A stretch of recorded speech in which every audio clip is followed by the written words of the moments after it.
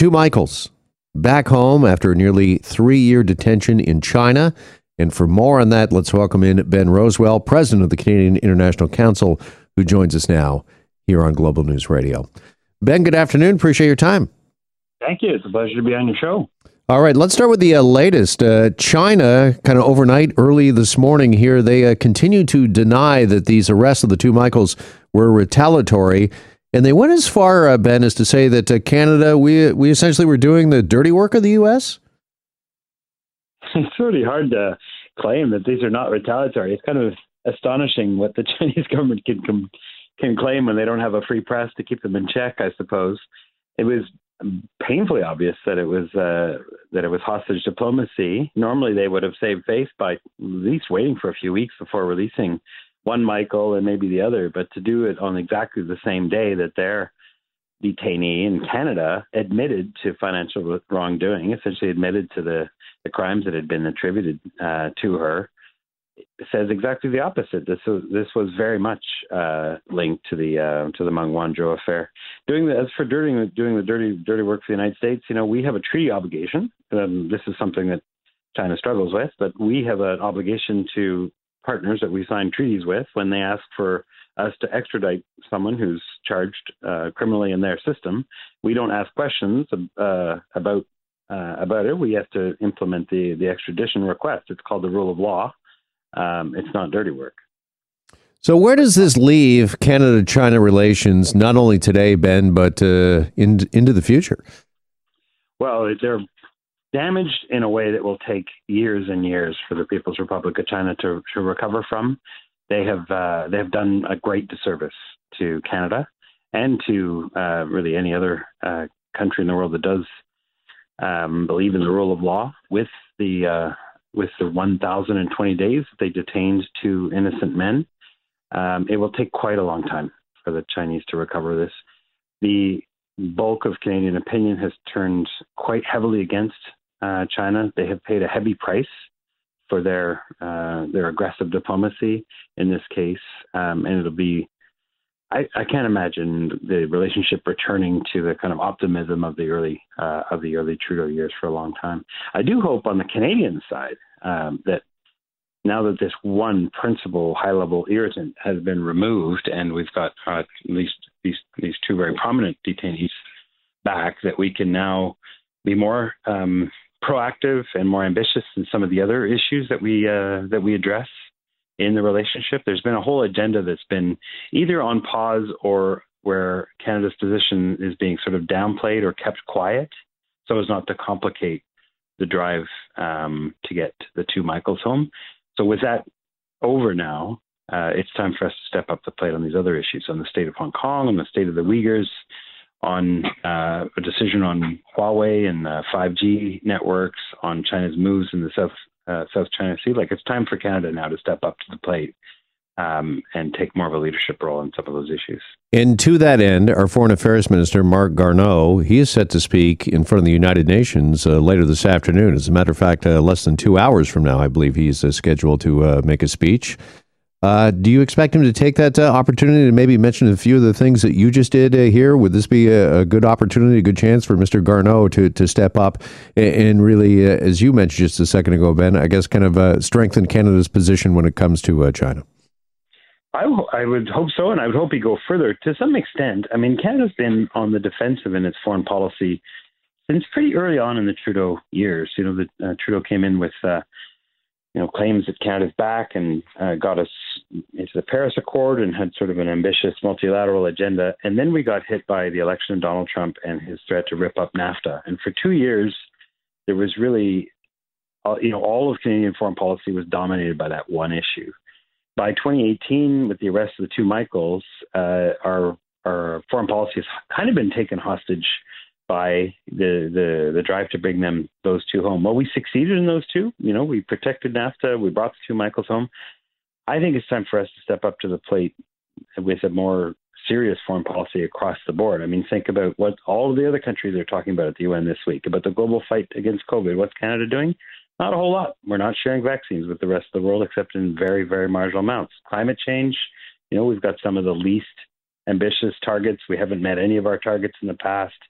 on issues across the political spectrum. Think about the broader geopolitical context. What is Canada doing about that? What are we doing to create more of a presence in the Arctic? Like Minister Garneau today has an opportunity to say, finally, we got this really tough issue behind us, worked out our way. We stood our ground. We did not make any concessions to China.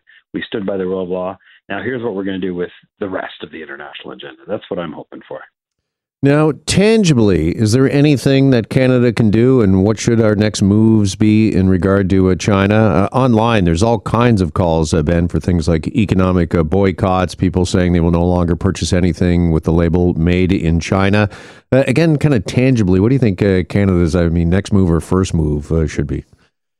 So Minister Garneau's already given some hint about the new policy framework, the way that Canada, the Canadian government approaches China, that will compete in certain areas, will cooperate in others, will there'll be conflict where necessary. I think it's time for him to flesh that out in a little bit more detail. What are we going to do on Huawei? Are we going to allow Huawei to operate a 5G system inside Canada? There's a lot of discussion now about Taiwan. This is a fellow liberal democracy, shares all of our values. There's a move afoot to have Taiwan as this responsible international player recognized, its role recognized in the multilateral organizations. Does Canada stand by that, stand by liberal democracy, or are we going to continue to follow Beijing's lead on that? And then there's some really significant human rights issues with the Uyghurs. I mean, this has been declared by our parliament, by the parliaments of many countries around the world, to be a genocide, a cultural genocide. And that's the kind of word that you don't just say and then kind of ignore or, carry on as if nothing's changed in the world. Like, if we have found as a nation through our parliament, our elected representatives, that a genocide is taking place somewhere in the world, we've got to do something about that. There were some interesting ideas in the campaign about making sure that supply chains that reach, or products that reach Canada, don't have any slave labor from Xinjiang province in China. It was a Conservative Party idea, but one that, now the governments are reelected, they can take that idea and run with it. I think there's a tremendous amount of options before Canada as one of the larger countries. We're not the United States, but we are one of the larger countries in the world, and a country that has just stood up to China on a really high profile political dispute. It's time for us to, now that we've kind of found our voice on China, to start using it. Just finally, Ben, all of us, all of Canada, obviously elated, very happy to see the two Michaels back home. But some fear that this episode with the two Michaels is just the latest example of quote-unquote hostage diplomacy. And I wanted to explore that a little bit with you here just in our final minutes or so.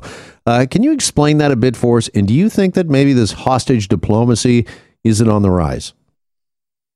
I think the way that the case was resolved serves as a disincentive for any other authoritarian state that wants to practice hostage diplomacy. China did not get what it wanted. It took these two innocent men prisoner in order to put pressure on the Canadian government to intervene in the case of Meng Wanzhou, and the Canadian government did not intervene. We did not give an inch in this. We let the legal system operate independently as it should in the rule of law. So in this one particular case, it certainly was an attempt to practice hostage diplomacy, but it failed to meet its objectives. And in the meantime, China lost a tremendous amount of face around the world. I mean, the global opinion about China is far more negative now in 2021 than it was in 2018 for a whole bunch of reasons, but partially because of its practice of hostage diplomacy. But we shouldn't shouldn't sit on our laurels, as it were. One of the more innovative and impactful actions that the Trudeau government took was to organize a very large group of countries to denounce hostage diplomacy. They've made a statement. I think they can go farther and deep in that and turn it into a treaty with very firm consequences, including sanctions, freezing of assets, or that sort of thing, Magnitsky-style sanctions against any government officials in other countries that practice hostage diplomacy. I think it's time, now that we have put an end to this one egregious example of hostage diplomacy, to nip it in the bud and to make sure that the rest of the other authoritarians out there who might be thinking about playing this kind of game will be stopped in their tracks the next time they try. All right, Ben, really, really appreciate the time with us this afternoon. Thank you so much for joining us. Thank you. Pleasure. Ben Rosewell is the president of the Canadian International Council. And we're back after this break here on Global News Radio. Hi, it's Shauna, and I might be a bad parent because my kids think French fries are vegetables. Hey, it's Ryan, and I might be a bad parent because I went out for wings when my wife was in the hospital after giving birth. Johnny here. I might be a bad parent because in my house, the tooth fairy gives pocket change. But we're not alone. Len emailed us and said his 6-year-old daughter's Tarzan moment going from love seat to lazy boy by curtains made him more proud than any dance recital. And Andy left his 2-year-old at the rink. All right, guys, I'm sure we're not alone. Like Andy's kid. For stories and confessions like this, make sure you check out our podcast. It's called Bad Parents, and it's available wherever you get your podcasts. I left a glove at the rink.